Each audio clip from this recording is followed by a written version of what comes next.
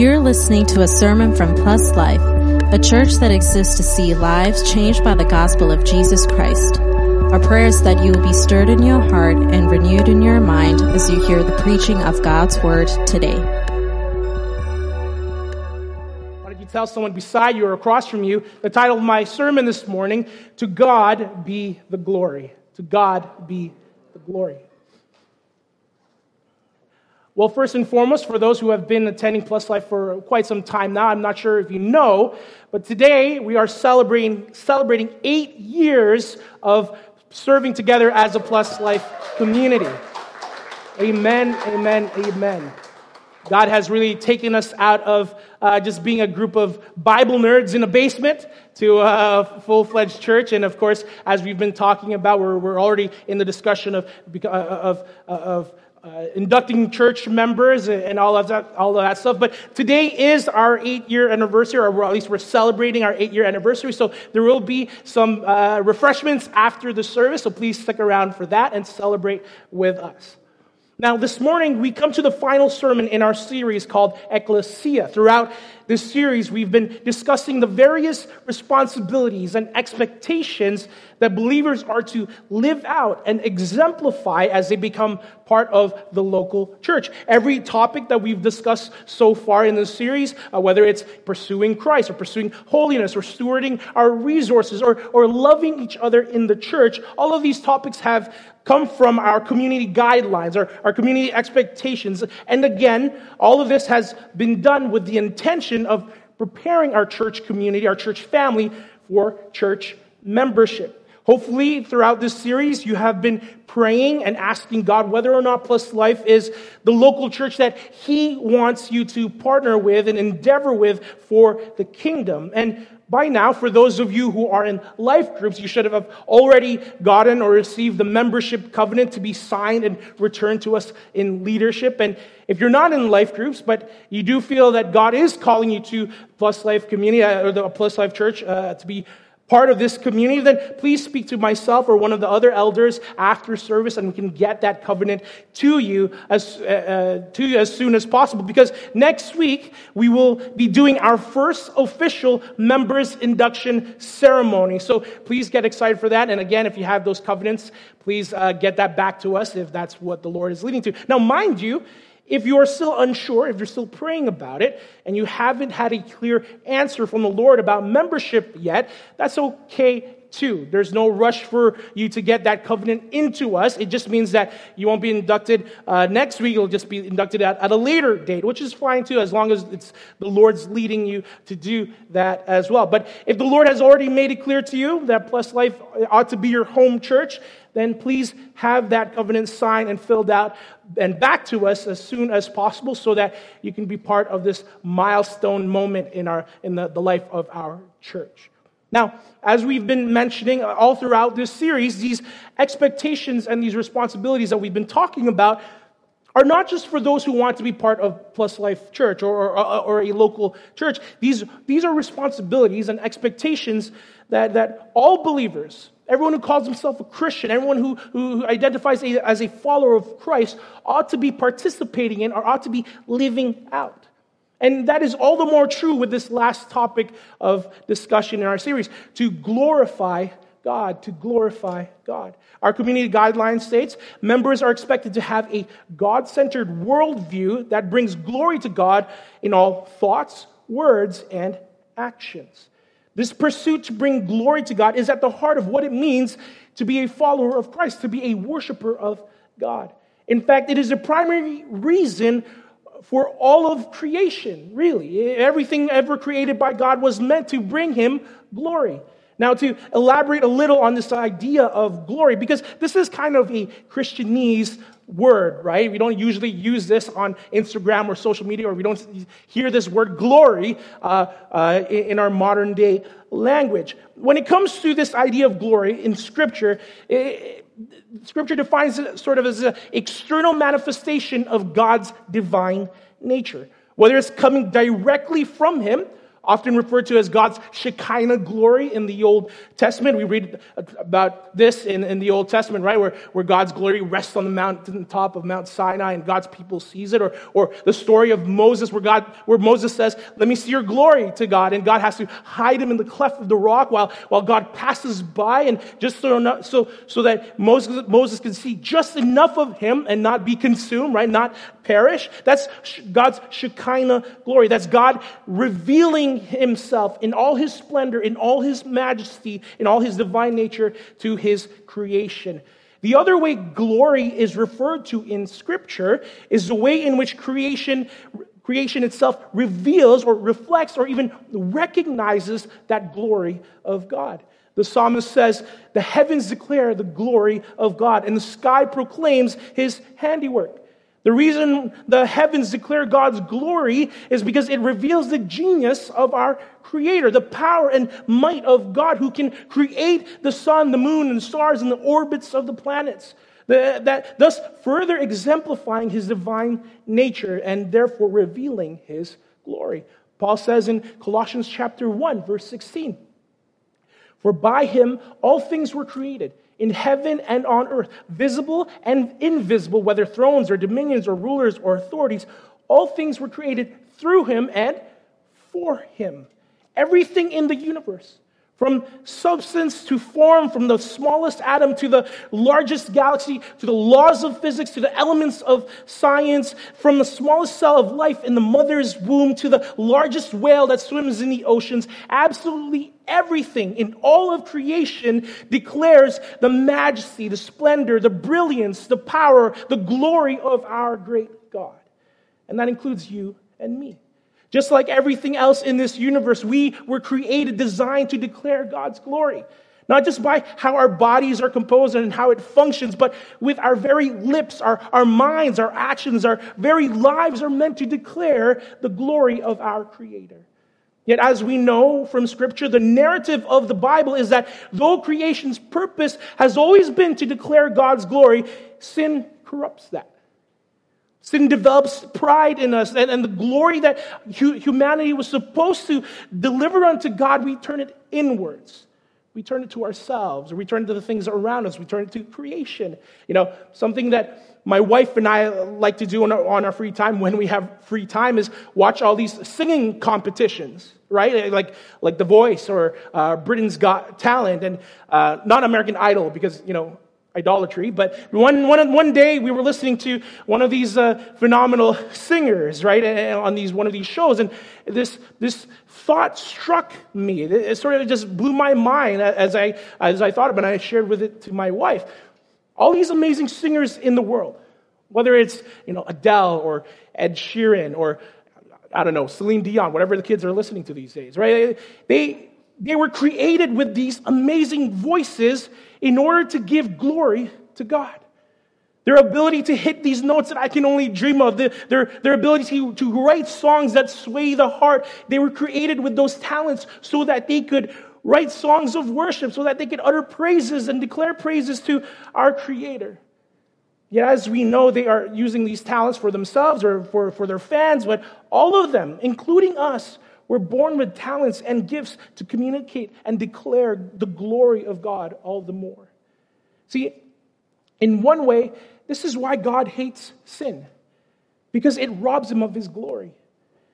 We know this great and famous verse, right, in Romans 3:23, "For all have sinned and fallen short of the" what?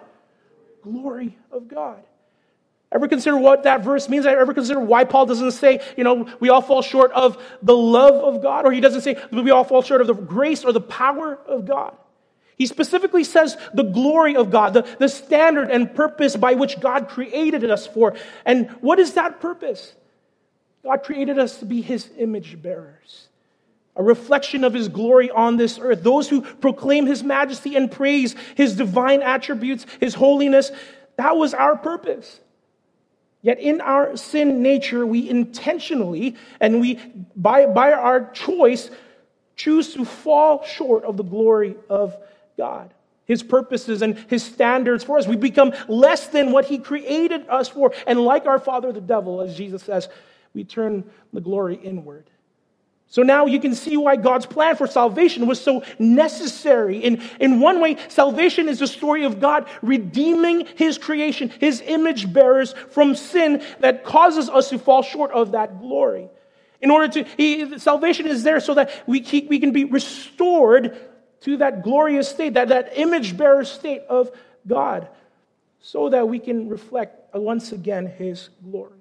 In fact, in that famous Ezekiel passage that often we Reformed Christians go to and love, right? Ezekiel chapter 36, the passage where God talks about His regenerative work in the individual, or He takes out the heart of stone and replaces it with a heart of flesh and puts His Spirit in us and causes us to walk in His statutes. In that famous passage, God states His reason for doing that, His reason for regenerating the heart. Ezekiel chapter 36, verse 22, He says, "Thus says the Lord God, it is not for your sake, O house of Israel, that I am about to act, but for the sake of my holy name, which you have profaned among the nations to which you came. And I will vindicate the holiness of my great name, which has been profaned among the nations, and which you have profaned among them. And the nations will know that I am the Lord, declares the Lord God, when through you I vindicate my holiness before their eyes." God's plan, His work of salvation was to vindicate, redeem His holy name, His reputation, His glory that was tarnished by our sin. And by saving us, He says, remember, through you, by saving us, He will restore His glory in all of creation. Peter says that we are a chosen race, a royal priesthood, a holy nation, a people for His own possession, that we may proclaim the excellencies of Him who called us out of darkness into His marvelous light. Church, this is our purpose in this life, to proclaim the excellencies of God, His majesty, His beauty, His grace, His wonder, His power, His love, His glory to all of creation, in order to bring God the praise and honor that He alone deserves. And so, with that as our foundation, the question I want to answer this morning for us is, how do we do that then? How do we live for God's glory? For us who are on the other side of salvation, now redeemed, now renewed, cleansed of sin, and are able to give pleasing offerings to God, how do we live for His glory? Well, fortunately for us, our passage is very clear on how we can do that. And so my desire, my hope this morning is that if you are a believer and you have not been living for God's glory, for His praise, for His honor, or you don't actually know how to intentionally do that, how to go about that in your life, that by the Holy Spirit and His Word this morning, you would be enlightened and convicted and edified to devote your life, your entire life, for His glory. Whether it's your words, your thoughts, your actions, your possessions, even all of it for the glory of God. So let's jump into our passage. Someone say, "Jump for me."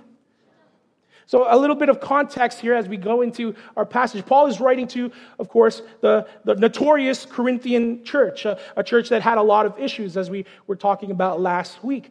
One of the issues they were dealing with was this idea of eating food offered to idols. Now, the start of this conversation begins in chapter 8 of 1 Corinthians. Paul talks about the weaker brother. Maybe you've read this before, the weaker brother, or a new believer who came from pagan roots or pagan practices and having to eat food offered to idols in that context, and how the mature believer ought to take notice and take into consideration the conscience of others or of that weaker brother before doing anything. This conversation of conscience continues all the way through chapter 10 to our passage, where Paul says in verse 23, "All things are lawful, but not all things are helpful. All things are lawful, but not all things build up." Paul here is discussing the topic of Christian liberties, what our freedom in Christ permits us to do. This is a whole nother topic, probably for a whole nother series that we'll have to discuss, and we won't have time to do that this morning, but we'll touch on it a little. The basic premise of this is that in Christ, we have the freedom to enjoy the fruits of our salvation. No longer bound to legalism or the law or the traditions of man, but as Paul says in this chapter, we are bound to the laws of Christ. Or rather, he says in the previous chapter that that's the laws of grace that he talks about as well in Romans. So now the question arises, in our Christian liberty, in our Christian freedom, Does that mean that we can do whatever we want short of sin? Again, because we're free in Christ. The answer is no, and Paul talks about this. That's what Paul is saying even in our passage. He says, all things are lawful, or rather permissible, but not all things are helpful, or rather profitable. Then again, he says, all things are lawful or permissible, but not all things build up, or rather edifies. Paul's focus in this is how our liberties affect others. The building up that he talks about here, or the edification that he's talking about here, is not his own, but the edification of his neighbor. And that's seen in the next verse, verse 24. Let no one seek his own good, but the good of his neighbor. Paul then gives some practical application of this and how to follow this in the next couple of verses. In verse 25, he goes on to say, eat whatever is sold in the meat market without raising any question on the ground of conscience. It's like when you go to Costco and you order a hot dog and it says real beef, but you don't know what makes it real beef. Just don't ask questions about it, right? Verse 26, for the earth is the Lord's and the fullness thereof. If one of the unbelievers invite you to dinner and you are disposed to go, eat whatever is set before you without raising any question on the ground of conscience. In verse 28, but if someone says to you, this has been offered in sacrifice, then do not eat it for the sake of the one who informed you and for the sake of conscience. I do not mean your conscience, but his. Paul goes at lengths at the necessity of making sure our Christian liberty does not cause a weaker brother in the faith to stumble. That what we do in our freedom in Christ doesn't violate the conscience of the weaker brother. He talks about this in length in chapter 8 of 1 Corinthians, where he even says, therefore, if food makes my brother stumble, I will not eat meat lest I make my brother stumble. He even says that it's a sin against Christ if we violate the conscience of the weaker brother. There's a whole topic there to be discussed, but we don't have time again for that. That's a whole other discussion and sermon and series. What I want to focus in on is what Paul says at the very end of verse 29 and verse 30. He says, for why should my liberty be determined by someone else's conscience? If I partake with thankfulness, why am I denounced because of that for which I give thanks? What Paul is getting at is that just as much as we are to consider the conscience of the weaker believer, that we don't cause the weaker brother to stumble or sin, at the same time, for us who are mature in the faith, we must not violate our own conscience by compromising our moral values, our convictions, the convictions that are grounded in the truth of God's word, for the sake of the weaker brother. And even for the sake of an unbeliever, we must not compromise our own convictions. Paul says, why should I be rejected or looked down upon, denounced even for my convictions in which I thank and praise God for? Then he gets to his bottom line, right? The focal point of our topic this morning, verse 31. So whether you eat or drink, or whatever you do, do all to the glory of God. Now, I've heard this verse taken out of context before, and I'm pretty sure I've taken it out of context as well in the past, and not for ill purposes, of course. I think at face value, when we read this verse, we can take it to mean even the little things that you do, right? Whether eating or drinking, do it all for the glory of God. And that is true, and I think that is an honorable, admirable thing to pursue in this life. But that's not what Paul's talking about in our passage. Based on the context of our passage, Paul is saying, whether you eat or drink for the sake of your conscience, or you don't eat or drink for the sake of another's conscience, do it for the glory of God. The point that Paul is trying to make is that as believers, our conscience must be clear. And the only way for it to be clear is if what we do is consistent with what we believe. Our conscience, our moral, again, that's our moral convictions. That's shaped by God's word and by his Spirit. Only then can we do all to the glory of God, when what we do is consistent with our convictions. See, here's the point. How do we live for God's glory? We must live with integrity. Must live with integrity. Listen, if our conscience or our moral convictions or our perspective in truth, if our conscience is aligned with God's word and is guided by the Holy Spirit, and if our actions and words are consistent with those convictions, then we will live a life that brings glory and honor to God. Because our life would be in step with God's standards, his will, his purposes, his word, his Spirit. That's integrity. Our public confession being consistent with our private conviction. But as believers, where we fall short of God's glory is when there are inconsistencies with the way we live and what we believe. When we know God's word tells us to forgive our enemies, yet we harbor hate and resentment towards them. When we know that we mustn't lust after our neighbor, but we do so anyways. When God's word tells us to love one another, but we gossip and we harbor bitterness instead. Those are inconsistencies that keep us from living a life of giving glory to God. Now, what adds to the inconsistencies is if our convictions, our conscience lacks maturity. Similar to what Paul is talking about with the food offered to idols, that whole situation there. Sure, we mustn't cause the weaker brother to stumble by our actions, but it doesn't mean that the weaker brother gets a pass or is right for being immature in the faith. In fact, God's word calls all believers to maturity and chastises believers who stay immature. Hebrews chapter 5, verse 12 to 14. The writer of Hebrews says, "For though by this time you ought to be teachers, you need someone to teach you again the basic principles of the oracles of God. You need milk, not solid food. For everyone who lives on milk is unskilled in the words of righteousness since he is a child. But solid food is for the mature, for those who have their powers of discernment trained by constant practice to distinguish good from evil." Now, don't misunderstand this, right? God grows each and every one of us in His own time, in our own pace, and there's grace along the way there. But the rate at which we grow is determined by how much time we spend in God's word, how much time we spend in prayer, how much time we flee from temptation and slay sin. If none of those things are taking place in your life, then it's a good sign that you are still immature in the faith, or maybe not even in the faith. But a mature Christian, someone who has grown in their convictions, they may not be perfect, but they will at least in their conscience be shaped by the truths of God's word, and not just have their conscience and be consistent in their conscience and their actions. A mature Christian will live a life of integrity that brings glory to God. So some application here for us this morning. Consider your life for a moment. Are you living a life of integrity? If others saw what you do in the privacy of your home, would it line up with your confession here at church? Is your way of thinking, your convictions, your conscience, again, does it lack maturity? Are you growing in your faith with God?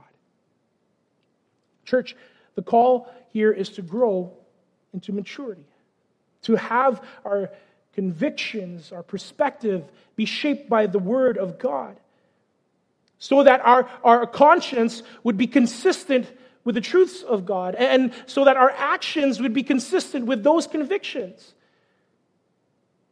We must live a life of integrity, of consistency between what we believe and what we do in order to bring God glory. Now, additionally, if we want to live for the glory of God, we must also live to worship. Live to worship. Let's go back to Paul's statement in verse 30, right? If I partake with thankfulness, why am I denounced? Because of that for which I give thanks. Paul gives us insight as to his thought process behind why he lives out his convictions, behind his conscience, whether he eats or drinks. And the underlying theme of that is gratitude. Gratitude.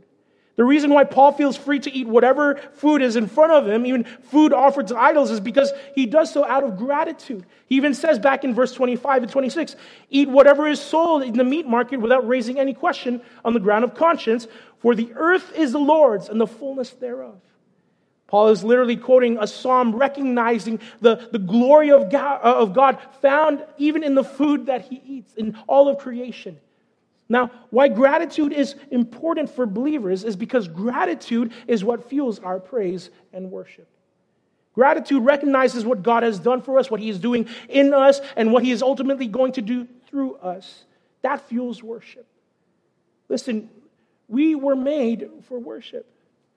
Our worship is part of how God reaps His glory from us. It's part of His design. So it is only fitting that we live our lives in worship of God.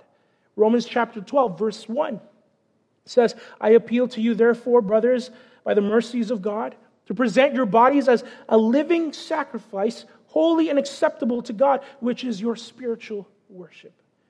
Paul is calling us to present our bodies, our entire being, as a living sacrifice, as an offering of worship to God.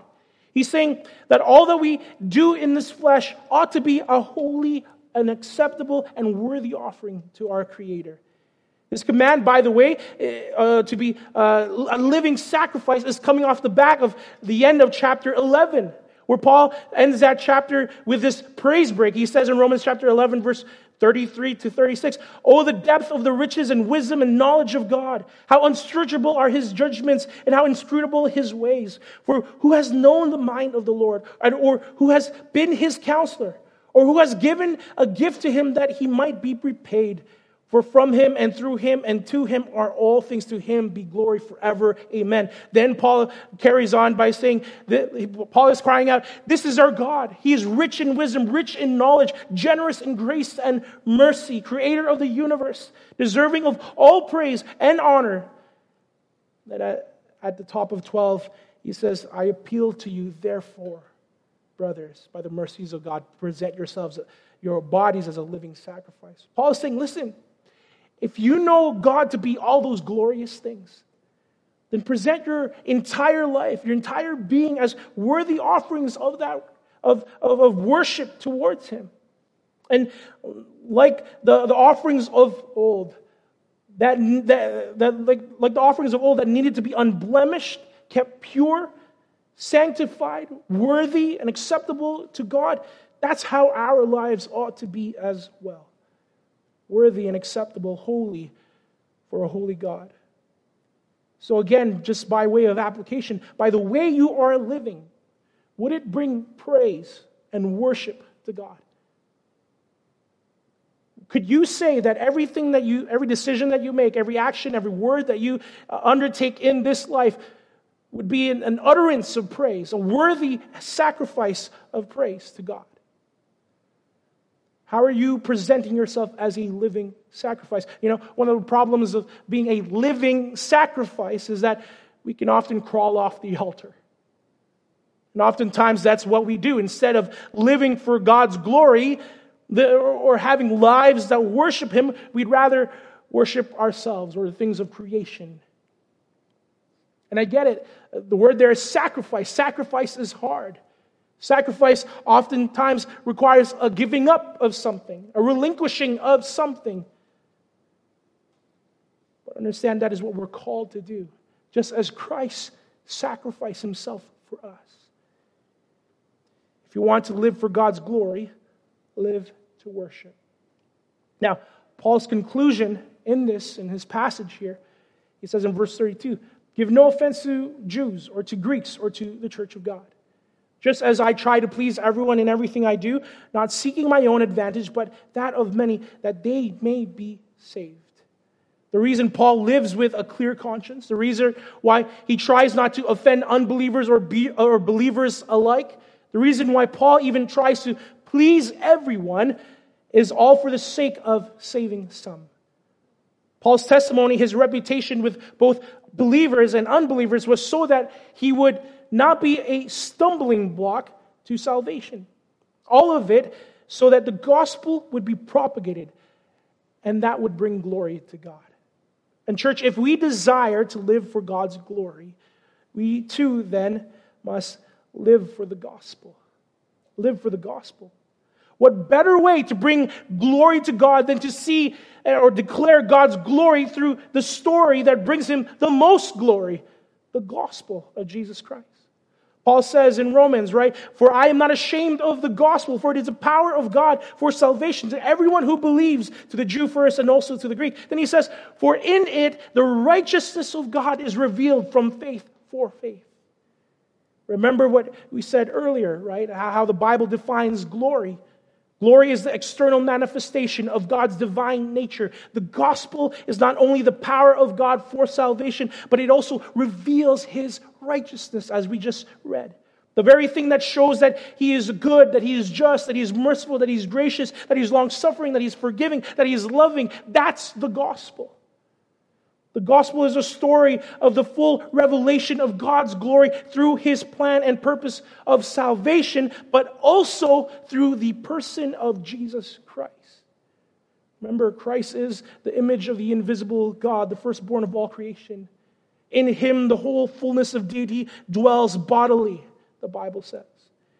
Jesus is a revelation of God's glory without His needing to put a hand against us so that we would not be consumed by His glory. And His act of substitutionary atonement on the cross, where He became sin, though He knew no sin, was so that in Him we could become the righteousness of God. All of that is proclaimed in the gospel of Jesus Christ, and all of that proclaims the glory of God. Listen, this is why to live for the gospel is to live for God's glory. This is why our integrity, our life of worship is so important, our testimony, our witness, because it proclaims through our lives how the gospel of Jesus Christ can and does change lives today. As we mentioned last week, our lives is a testimony to unbelievers of God's ability to save even the most wretched, even the worst sinner. It testifies to the power and the goodness of God. Our changed lives is a glorious testimony of how God can change sinners, save sinners. This is why Jesus says Himself in Matthew chapter 5, verse 14, He says, "You are the light of the world. A city set on a hill cannot be hidden, nor do people light a lamp and put it under a basket, but on a stand, and it gives light to all in the house. In the same way, let your light shine before others, so that they may see your good works and give glory to your Father who is in heaven." So, church, the question arises once again. How are you living for the gospel? Are you bringing God glory with your life by exemplifying a life that has truly been changed by the gospel of Jesus Christ? Are you living a life that demonstrates the power of God to help overcome sin? The hope of Christ that is greater than any depression, than any sorrow that we can experience in this lifetime. Are you living an exemplary life that communicates the gospel? Church, if we want to live for His glory, God's glory, you must live a life of integrity, a conscience that is clear of guilt, that is consistent with our actions and our convictions. We must live a life that declares the worship of our God, that declares His goodness and His grace to those around us, with every aspect of our lives. From our words, our actions, our deeds, our decisions, even with how we steward our resources, everything ought to be an act of worship to our God. And finally, if we desire to live for His glory, we must live for the gospel. As Paul says, that we must live a life worthy of the gospel that has saved us. Lives that declare the power of God that can and does change and save sinners. So the invitation is for us, and it is clear for us this morning, church. Are you living for the glory of God? In every aspect of your life, are you living for the glory of God? And I get it, none of us here are perfect, and we wander, we are prone to wander, we are prone to go astray. And it's hard and it's difficult to have every aspect of our lives be an utterance of praise to God, an utterance of glory to God. But are you at least pursuing it? Are you at least endeavoring towards it? Are you at least asking for mercy and grace and help from God to help you live out that kind of life? Because, church, Again, tying it all back to this series of ecclesia and what it means to be the called out ones, what it means to be a local body of Christ. Because imagine, church, what we can do together as a body of believers, as a family of God, if all our intentions, if all our efforts, if all our endeavors was for the sake of bringing God glory in this life. For the sake of making known the name of Jesus Christ in our communities, in our cities, in our province, in our country. Imagine what God could do through us as a result of that kind of life. Well, we get an example of that in Scripture, don't we? It says in Acts chapter 2, an example of a church, the early church, and how they, in everything that they did, lived for God's glory. Let me just read this to you. Acts chapter 2, verse 42. And they devoted themselves to the apostles' teaching and the fellowship, to the breaking of bread and the prayers. And awe came upon every soul, and many wonders and signs were being done through the apostles. And all who believed were together and had all things in common. And they were selling their possessions and belongings and distributing the proceeds to all as any had need. And day by day, attending the temple together and breaking bread in their homes, they received their food with glad and generous hearts, praising God and having favor with all the people. And the Lord added to their number day by day those who were being saved. Listen, church, when we live out the responsibilities of a Christian, whether it's pursuing Christ, whether it's pursuing holiness in our lives, whether it's loving one another or stewarding the resources that we have, whether it's living for His glory, when we live these expectations, these responsibilities out, this is what God can do through our church. This is what God can do through Plus Life. And it fulfills the reason why we exist as a church, to see lives changed by the gospel of Jesus Christ. And to that, when we fulfill that, we can confidently declare, to God be the glory. Thanks for listening. We hope that you were blessed by the sermon today. If you would like to learn about the gospel or know more about our church, please visit pluslifepeople.com. Remember to subscribe for more content. Until next time, stay blessed.